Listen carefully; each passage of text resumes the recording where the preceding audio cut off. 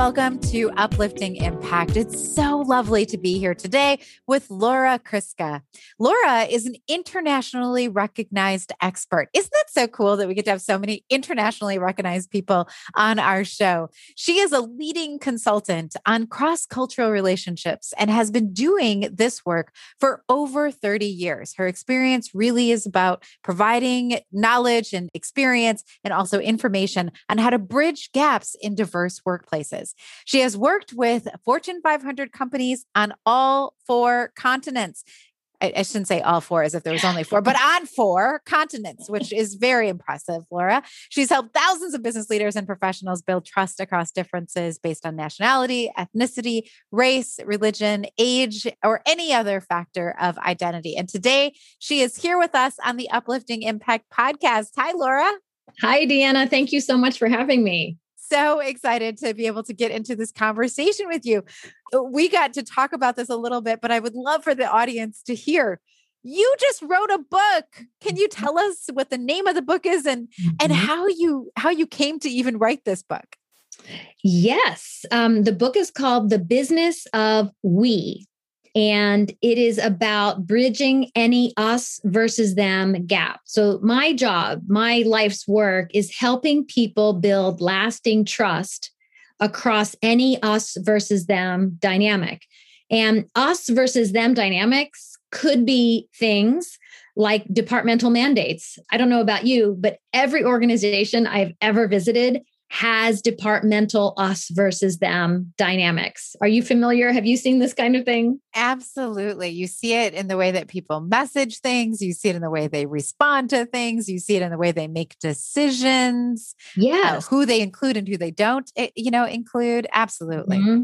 Yeah. Sales versus marketing, engineering versus manufacturing, front office versus back office. It's everywhere. And so that's one type. And that is usually what I say when I start working with people because it always resonates. But there is there are many more us versus them dynamics as it relates to our identities. And there are so many parts of a person's identity. The number of us versus them dynamics that exist in the workplace and beyond is really limitless. Yeah. And I think that one of the things, when we're talking to our clients that we try and focus on is helping them even recognize what these are, right? Because a lot of times you don't walk into places and they're not written on the wall, right? A lot of times they're unspoken. Yes. And they're revealed, especially to outsiders like us. When we go into an organization, one of the things you can easily do is go to the lunchroom, cafeteria, of course, pre-COVID, and just observe, who's sitting where, who's eating lunch with whom, or, when you have events that are more voluntary, who sits next to, who, and those are real indicators of those unspoken, invisible connections that people have. So why did you write the book? Like, what do people, when they pick up the book, what is it they're going to get out of it? I think every organization deals with these dynamics. And I think there's a false notion that these dynamics are just inevitable and cannot be changed. And I'm here to tell you that they can be changed and they should be changed. I've noticed a kind of damage that occurs. I categorize it in three categories: inconsequential damage, consequential damage, and game-changing damage. Game-changing is lawsuits, physical harm, huge business losses. So unfortunately, that's usually when companies pay attention. We can think of the episode in Starbucks, 2018 in April, when the two Black customers were taken away by police because they hadn't ordered anything. It was ridiculous. And they paid attention to it. Starbucks had a huge response because there had been an outrage based on their, what happened that day. And you see organizations, and we saw this last spring after the Black Lives Matter and the murder of George Floyd, organizations doing and saying things that they should have been doing and saying without a crisis. But it's when game-changing things occur that companies sometimes pay attention. But there are consequential examples of damage and then inconsequential examples. So the us versus them dynamics that exist in the world, they are inevitable, they are predictable. And sometimes, Deanna, they really don't matter. People can shrug it off. It's not something we need to really examine. Something like a sports difference or a little bit of competition internally in the company. But there's a lot of behavior, a lot of outcomes that fall into the consequential category where people feel marginalized, where you have people who feel like they don't belong, where their whole selves are not welcome or even safe. And that's why I wrote this book, because there's far too much of those negative outcomes occurring on a frequent basis. And I want to change that. And I believe there is opportunity for change because I've seen it happen with the clients I've worked with. So tell me, give us a little nugget. When a client comes to you and says, we're really experiencing that, we do see it within our organization, it is consequential and we want to make a change. What are some of the things that you tell them to do? Or where are some of the places that you advise them? I like to say, where are the places you poke them? Mm-hmm. Well, I think the most important place to poke them is at the home team identity. Home team is what I call the people at the top of the organization, the people with the power, the decision-making, the big titles around the boardroom. And in each organization, the identity of the home team is different. So my first job was working in Honda Motor Company in Japan. I was 22. And at that time, the home team could be characterized as Japanese, male, and middle-aged. I was and continue not to be any of those things. So I was very far away from that home team. In corporate America, the home team in most organizations could be fairly characterized as white, middle-aged, and male. So I'm a white, middle-aged person. So I'm much closer to that home team. There are home teams everywhere. And it's not bad to be on a home team unless you're not aware. You've got to be aware. And I use that phrase home team because what does a home team have, Deanna? An advantage. Yes, they do. Right? We hear that phrase all the time, don't we? Yeah. The home court advantage. I don't even know that much about sports, and I know that phrase. Exactly. And so this is a way I talk to my clients because it's very relatable. Everybody understands. And so when you ask the question, where do you poke? It's starting with the home team and making sure, number one, that they're aware that they are on a home team and that anybody in the organization who shares those characteristics is by default associated with the home team, even if they don't have that high position or that power and money, they still have some association with it.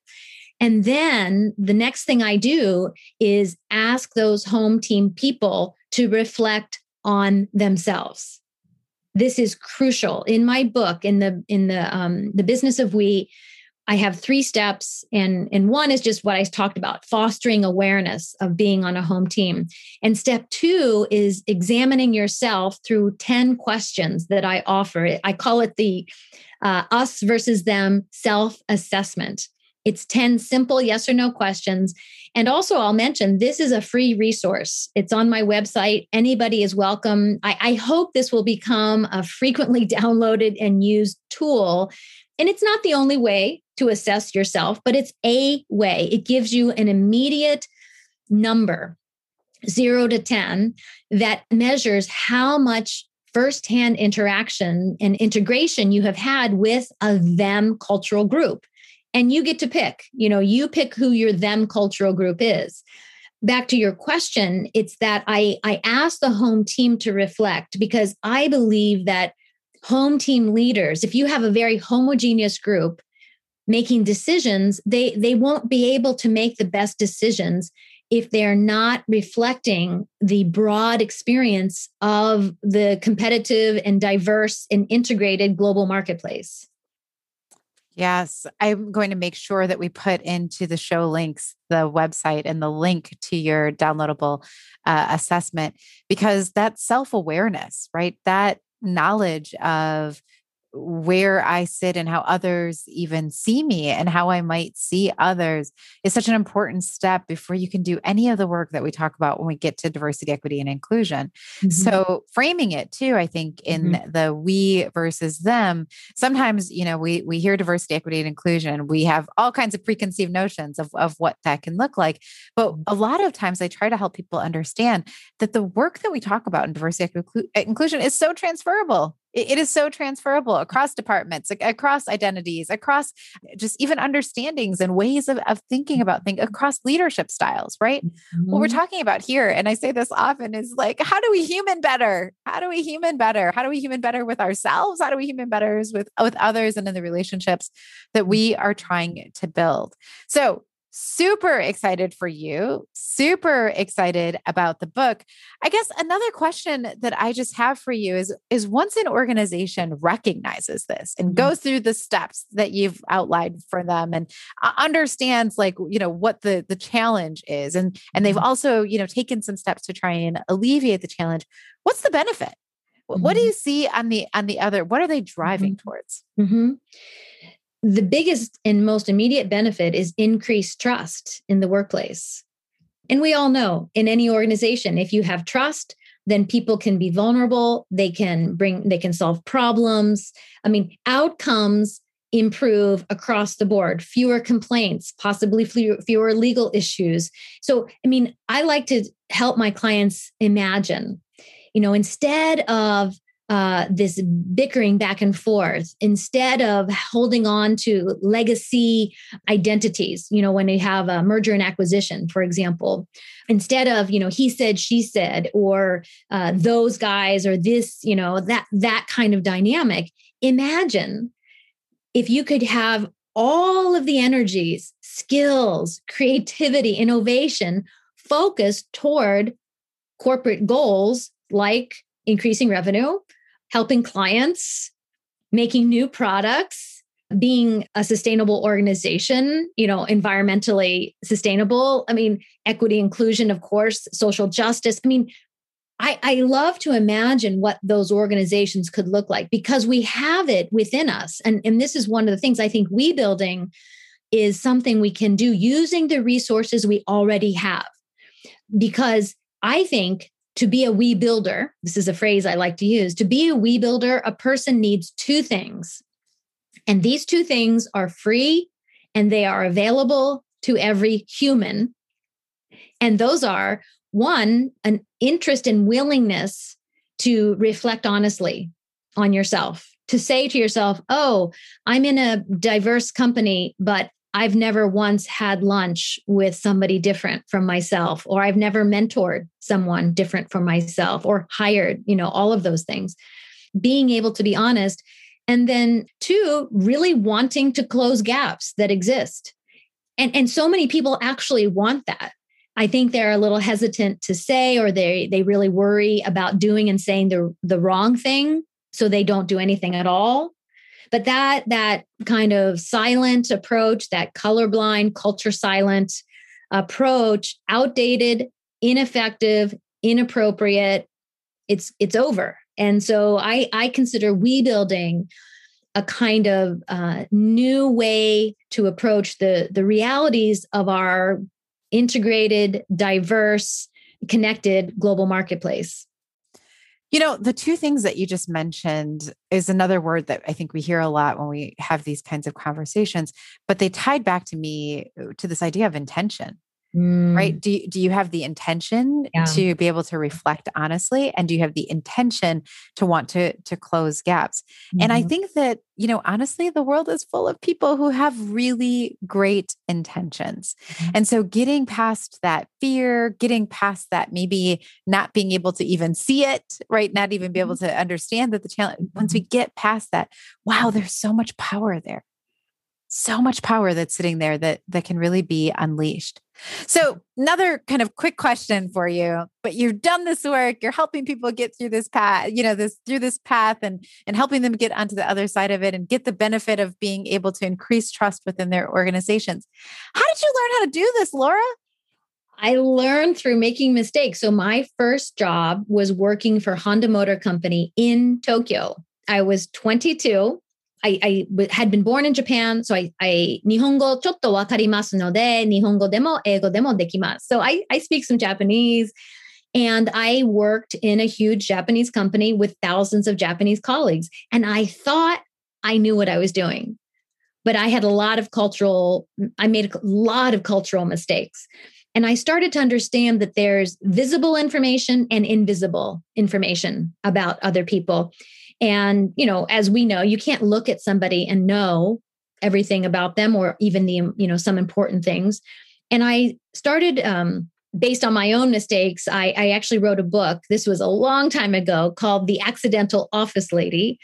and that was about my own experience working in a huge Japanese company. And then I started doing cross-cultural work. I tried to help other people avoid the mistakes I made. And so mostly I was working between Japanese and American professionals. And I developed as frameworks and tools, and I started to see how it could be useful.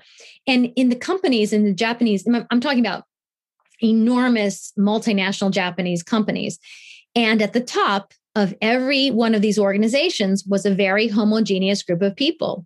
And these were hardworking, intelligent, really well-meaning people, yet they failed to integrate into these various cultures where they were working. It might be Sao Paulo, Brazil, or London, England, or, right here, Houston in Texas.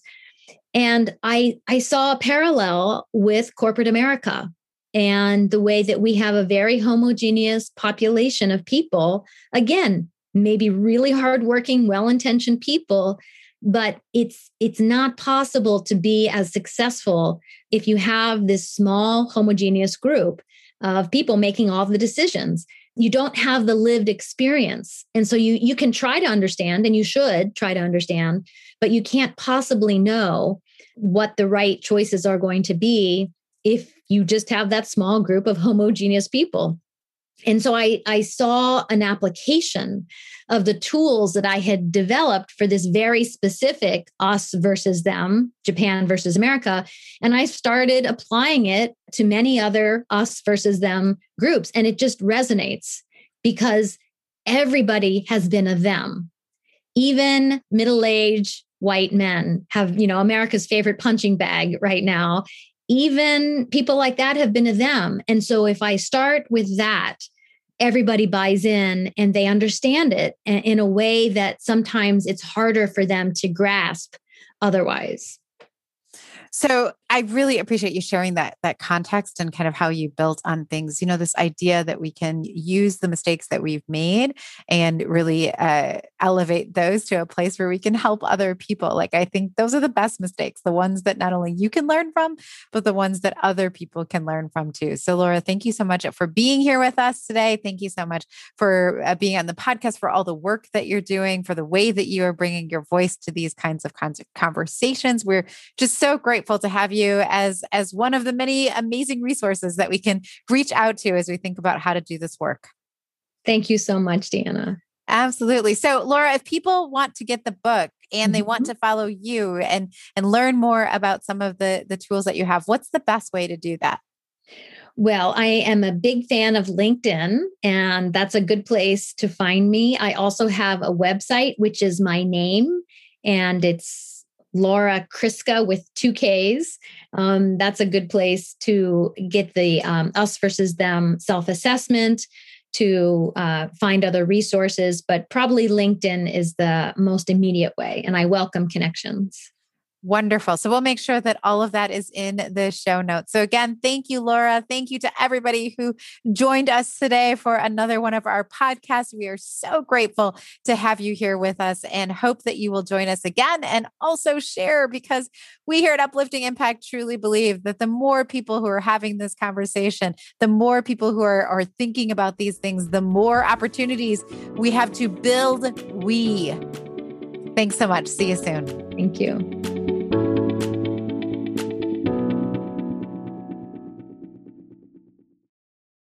This podcast is a part of the C-Suite Radio Network. For more top business podcasts, visit c-suiteradio.com.